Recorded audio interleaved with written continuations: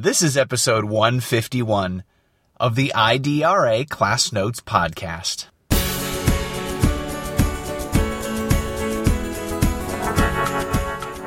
If you really want children to be successful in it, if that's your goal, you know what, I want them to be academically successful in English, the quickest way is through their native language. And so the research will tell you the stronger the L1, the stronger the second language. And that's what sometimes people, administrators, don't understand, and they want the rush. But if we don't give the children the opportunity to acquire those cognitive academic language skills, it's not going to happen. You can't transfer what you don't have.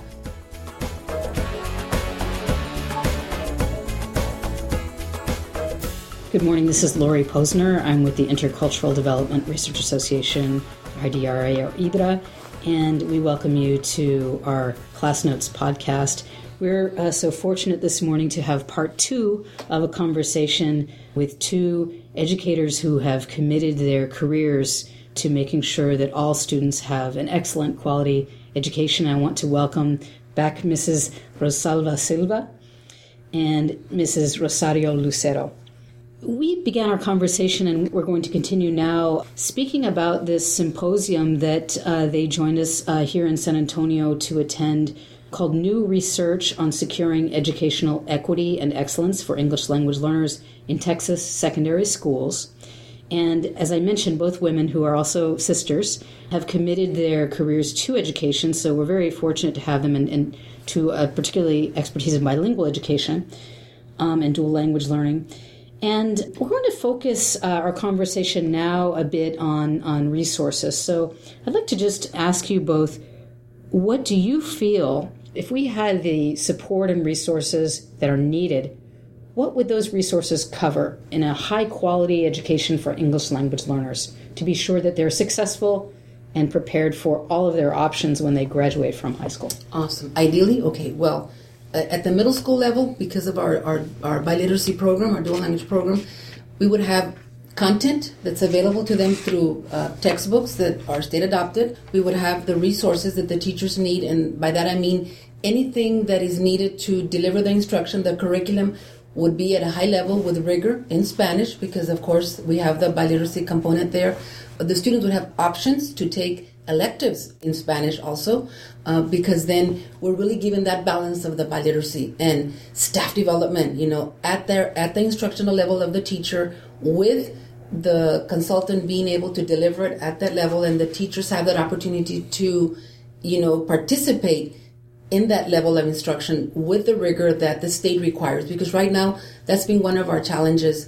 We have the English curriculum and it's there, but for our dual language teachers, the curriculum is there, but it's not like translated or it's not written. So ideally, if they have everything was side by side, everything that you offer in English was available in Spanish, then our teachers would feel, I'm on equal basis with my monolingual English teacher, and I am a dual teacher. I'm also doing more work because I'm teaching in both languages. And so again, having that equity in the resources with staff development, with resources, with curriculum, with, mentoring and having consultants come in and be able to deliver the instruction or the staff development at that level would be awesome. Mrs. Lucero, would you like to add anything to? Just the equality, that they have that equal, on both, that the dual language be ready, Mm-hmm. Now, why can't we just immerse students in English? I mean, what is the problem with just jumping into English as quickly as possible?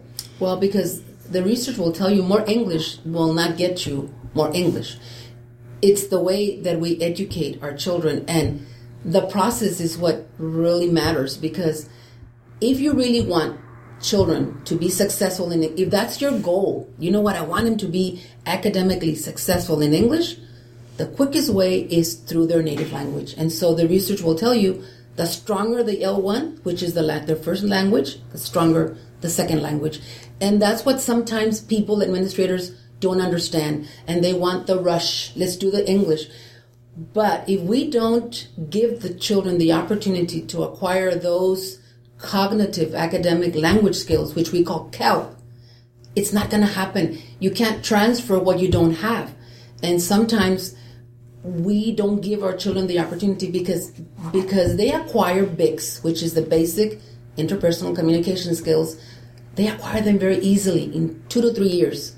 Because that's a conversation, good morning, how are you? I went to the movies and so forth. That's easy to do. But for some administrators, that's misleading because they don't understand about the CALP. You know what? 5 to 7 years, we need to make sure that they're getting that education, and we're not just oral language development. We're not just developing the oral, which sometimes is what confuses our administrators, and we don't want to give them that time for the CALP. And so if we give them that opportunity and don't interfere, and we get them to be proficient in their native language and acquire that CALP, which leads them to critical thinking, that second language just happens. It's not going to take them that long to acquire it because you only learn to read once. And what transfers is a vocabulary. You don't need to relearn those concepts. And that's the hardest thing for some people to understand, to give our children the time that they need to acquire that CALP, because the English is going to come faster and it's going to come on or above level. So it's, for me, just a little bit abstract. I want to ask you if you could tell me about some of your students. Don't have to name them, but just give me a sense of what that's like from a student perspective. Okay, do you want elementary, middle, or high school? Across the spectrum, okay. Like for the life of the student. For the elementary students, it's wonderful to see, and I've seen it because I was a strategist and I coordinator, but as the strategist, I would walk the halls and I would go into the classrooms. The look on their faces when they're being taught in their native language, and they're smart and they can answer, and you can do this, go in depth with them. Niños, vamos a inferir, vamos a buscar las claves de que a quién le pertenece estos artículos. I mean, the kids, you can see it in their eyes, their little eyes are twinkling because they understand, okay? Mm-hmm. And then you come back and they're learning in English and they know that they need to learn in English. And so it's like the teachers providing this environment where it's draped with a language, and at that time it's English, and the children know, and so they're trying. And so the child is made to feel respected in his native language while he's learning a second language. And so I had a child tell me, walking down the hall, I said, "Where are you going?" And he says, "Yo voy a el salón, no sé qué." Me dice, "¿Quién es usted?" Y yo soy la señora Silva. ¿Sabía usted que en este plantel aprendemos 2 idiomas? ¿Y cómo sabes? Porque en la mañana, hoy los anuncios fueron en inglés, pero mañana van a ser en español. I mean, this is a child, like a first grader, walking down the hall, feeling proud that he's in this school where they value both languages. And so that's what I see from an elementary perspective of a child. And you go into the classrooms and our kids are bright, they're awesome, but yet sometimes we expect for them to answer this inferencing in English. Well, they're not going to answer because they don't know, right? You ask them in their native language and they know. So missed opportunities and misconceptions about English, yes, he's going to get the English, okay? He's going to get it. I want him to get a good education, and I want the process to be done right. You've been sharing with me that earlier that you were pressing to have a statewide recognition of biliteracy with a cord at graduation. Yes. Tell us about that. What is?